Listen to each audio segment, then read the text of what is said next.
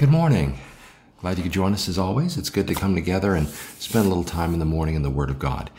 And I invite you today to go ahead and open your Bibles to Romans chapter 12. This is a wonderful, wonderful passage, and hopefully in even just a brief time we can bring some things out of it that are meaningful and thought-provoking and ultimately find a place to work themselves out in our lives. And so, that being said, I'm going to go ahead and read verses 1 and 2 of Romans chapter 12, where Paul writes, "I appeal to you, therefore, brothers, I beseech you, or I beg you, therefore, brothers, by the mercies of God, to present your bodies as a living sacrifice, holy and acceptable to God, which is your reasonable service or your spiritual worship. Do not be conformed to this world, but be transformed by the renewing of your mind, that by testing you may discern what is that good and acceptable and perfect will of God." Now, this is, again, a wonderfully meaningful passage, and it's a challenging passage as well. As we dive into it, we'll see this. But this passage finds itself couched between as Paul would describe it, the unsearchable knowledge and wisdom of God in chapters 9 through 11, where we have this incredible passage that describes these incredibly deep things, not only about God's relationship with Israel, but how he uses his relationship with them and his promises to them as a basis by which we can learn to trust that he'll uphold his promises to us. And we talk about subjects like sovereignty and all these things in chapters 9 through 11. It's a deep and rich, meaningful passage. And then on the other side of Romans 12, 1 and 2 is the rest of the book of Romans, which is very, very practical. And Paul talks now about having gone to sort of the mountaintop and seeing these incredible deep things of God. All of a sudden now we come sort of back down to earth, and we sort of now recognize what this means to us practically and how we live these things out. Well, the bridge between these two ideas, between these two directions, is Romans 12, 1 and 2, where God, the Holy Spirit, through Paul, cries out to us to ultimately present our bodies to him, separate as an offering to him and separate from the world. And so let's look at this. "I appeal to you, therefore, brothers," and of course, brothers and sisters, to fellow believers, "by the mercies of God, present your bodies a living sacrifice, holy and acceptable or well-pleasing." Present your bodies. Notice the very practical nature of this. These are lofty spiritual truths that have led us to this point, but now it becomes a matter of a practical response. Present your bodies. That word "present" there is a word that would find a home in the idea of a priest offering something.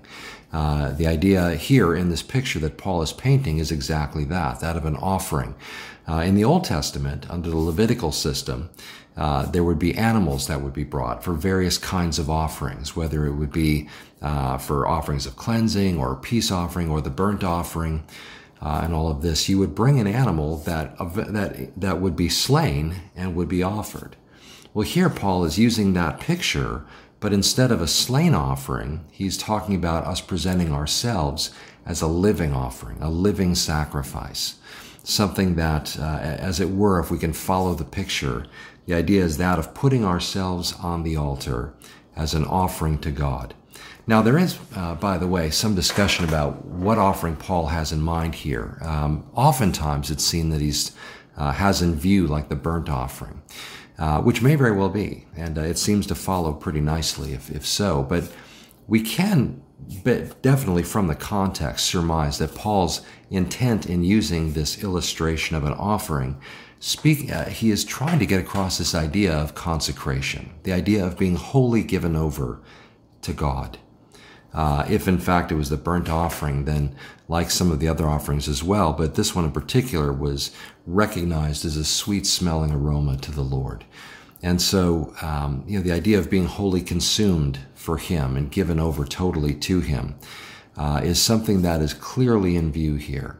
And this is where it becomes challenging, right? Because it's one thing to claim the name of Christ and to live a life pretty much in accordance with that by and large.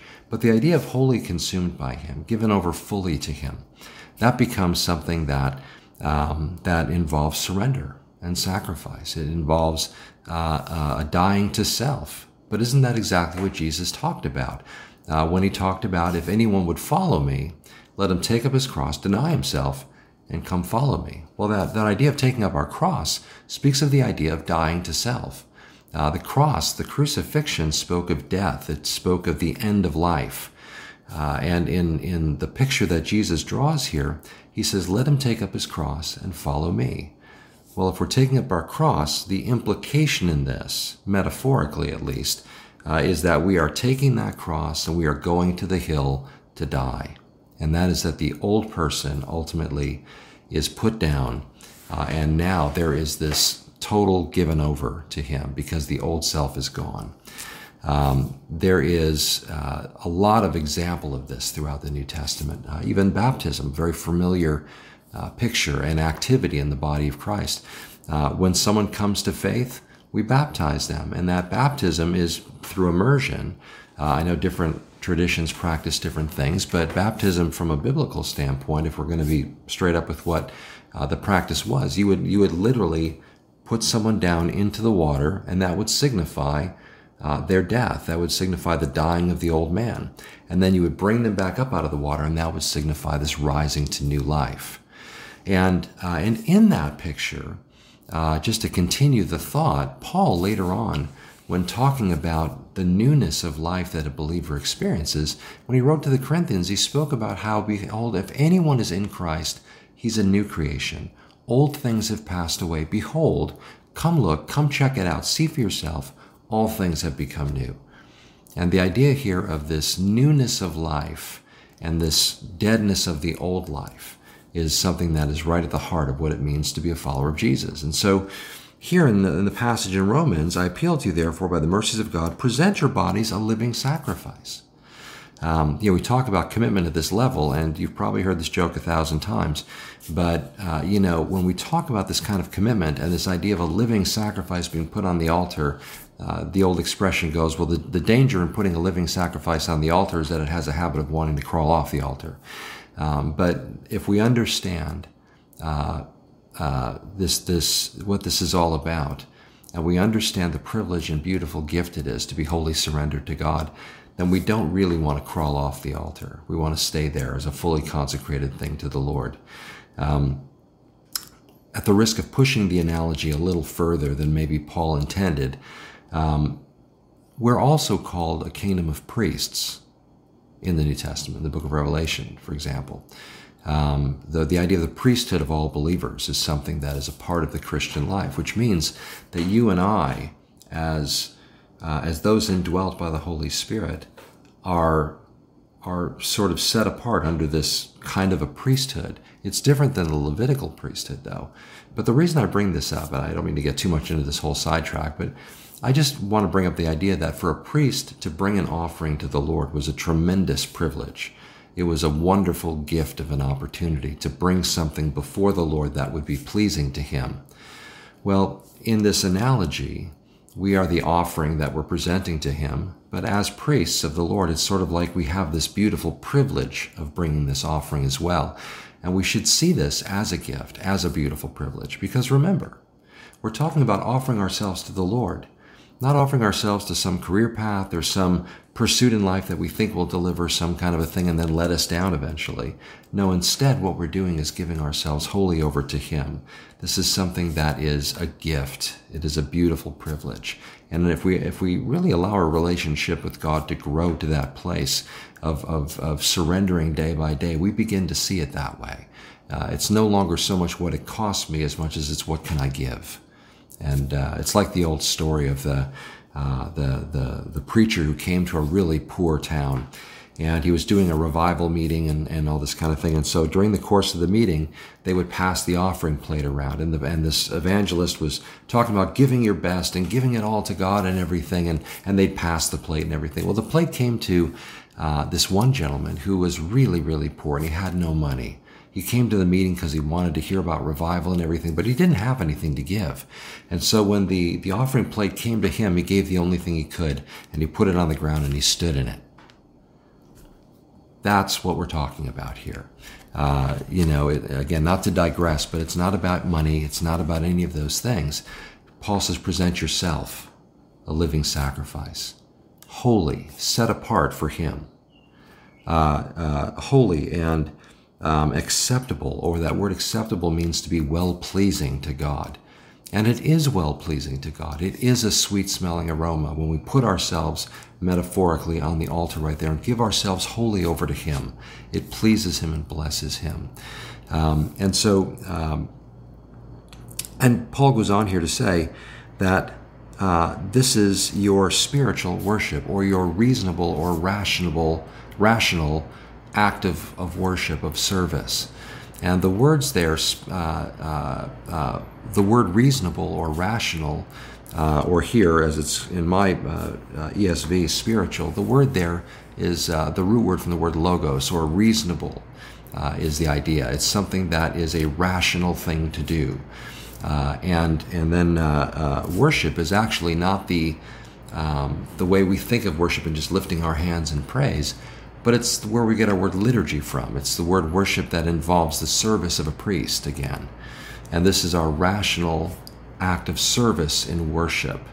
In other words, it makes perfect sense that having gone to the mountaintop to consider the deep things of God and to recognize how awesome and worthy of worship he is, it becomes a very reasonable, rational thing for us to respond by putting ourselves on the altar to this magnificent, lofty God and say, I'm all yours. And that's what Romans chapter 12:1 speaks about. Now, the challenge to this is something Paul addresses in Romans 12, verse 2, where he goes on to say again, do not be conformed to this world, but be transformed by the renewal of your mind, that by testing or by proving you may discern or prove what is the will of God, that good and acceptable and perfect will of God. Don't be conformed to the world. And the word there is an active one. In other words, stop being conformed to the world. Don't continue going down that path, is what Paul is saying here. Don't be conformed to this world or to this age, to the mindsets of this world around us. Don't be conformed to the way the world is. I think I mentioned it yesterday, but there's this passage toward the later in the book of Revelation where God calls to his people to come out of her. And it's out of this world system and this Babylon system of the world. God calls his people out of it. And that's what's in view here, this idea that you're not of this world anymore. You might be in it, as Jesus said in John 17. You're in this world, but you're not of this world anymore. And so therefore, stop being conformed to it. No longer go down that path where you are continually becoming more and more like the world around you. One of the beautiful things of the Christian life is how different the Christian is from the world around him or her. How many of us, hopefully, most of us at some point, somebody who knew us before we were Christian recognized that a change had taken place, and they acknowledged it. They said something like, what happened to you? You used to go do all this stuff, you used to party, you used to drink, you used to do whatever you did, and now all of a sudden you're not. What happened? Well, that's a great compliment when someone pays that to you, because that means that you're walking in the ways of the world and you're becoming more like it has stopped, and you're starting now to become more like the kingdom of God. You're becoming more like a citizen of your new citizenship, a citizen of heaven. And that's a good thing. And that's something we have to, on one hand, rely on the Holy Spirit's working within us. But on the other hand, we also, by the grace of God, want to make better choices about what we pour ourselves into. Don't continue being conformed into that way, but rather be transformed by the renewing of your mind. Okay? These are things, again, that become the fruit of the Holy Spirit's working in our lives, but there's also a part that we play by walking away from the things that rob us of that opportunity to grow in this direction. And so it's kind of like if you're on a diet. Your body does what it does as it's nourished. But you still have to choose, as you're eating good food and everything, but you still have to kind of choose to walk away from Krispy Kreme or Dunkin' Donuts, right? If you keep going there, then you're going to be doing things that are counterproductive to you becoming healthy. Well, the Holy Spirit's working within us, but that doesn't mean we can't still go get involved in things that are going to short-circuit that in some way or undermine that. So Don't be conformed. Stop being conformed to this world, but be transformed by the renewing of your mind. That word transform there is where we get our word metamorphosis from, and it is significantly the same word that is used of Jesus in the transfiguration in Matthew 17, where all of a sudden, as he's standing there, the Peter, James, and John, the disciples, have fallen asleep. When they open their eyes and they see what's going on, there's Jesus standing with Moses and Elijah. But Jesus is different. All of a sudden, this earthly flesh, or somehow whatever in that moment took place, he was metamorphosized before them, and they saw him in his glory for that brief little bit. And that idea of who he really is being on full display, that glorious person, Christ, is standing before them, no longer standing simply in terms of his earthly flesh in that, but he's transformed before them. He's had a metamorphosis.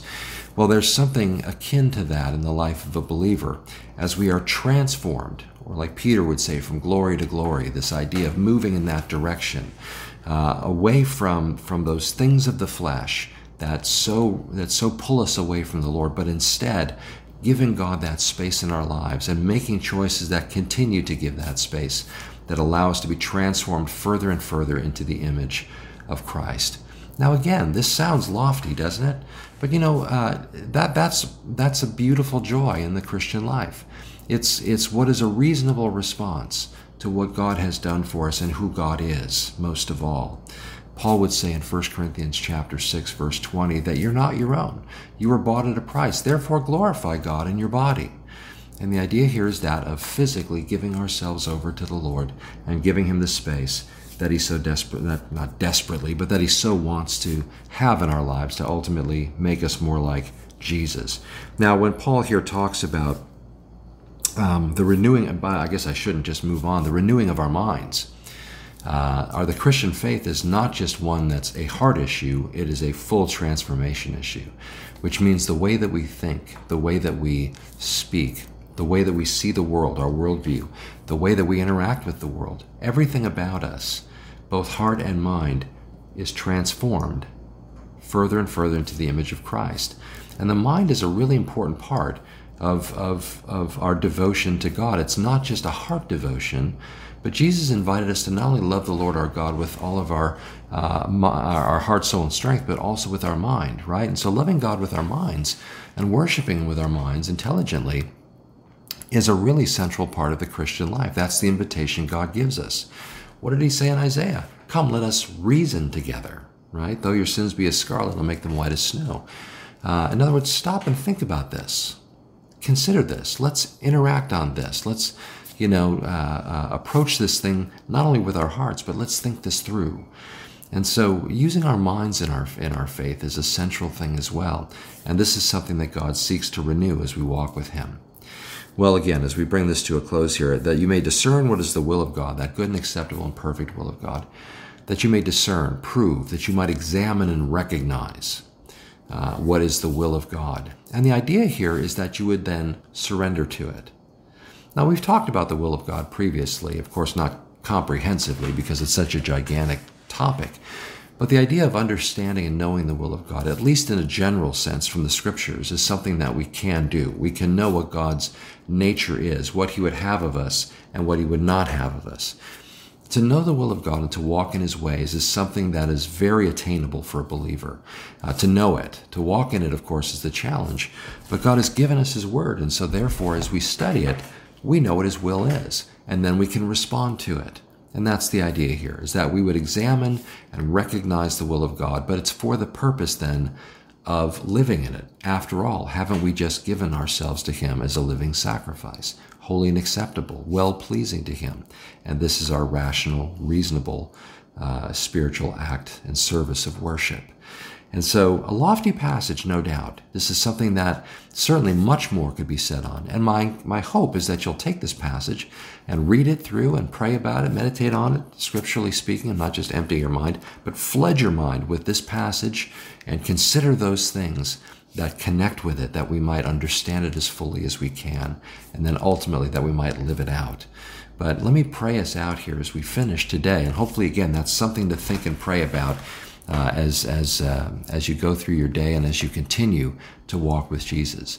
So, honestly, I would keep going on this passage. It's one of my favorites, but I want to stop there for now and sort of leave it to you now to go into that passage and consider the things that it says to us here as we've read it today. So, Father, we thank you for this passage, and Lord, passages like this, on the one hand, are challenging because they invite us to lay ourselves down on the altar, to say goodbye daily to the old man, even as Jesus said to take up our cross daily. This idea of dying to self and instead living fully for you and allowing you to have that place to live fully through us. Father, is just such a wonderful, wonderful, incredible thing to consider and to participate in.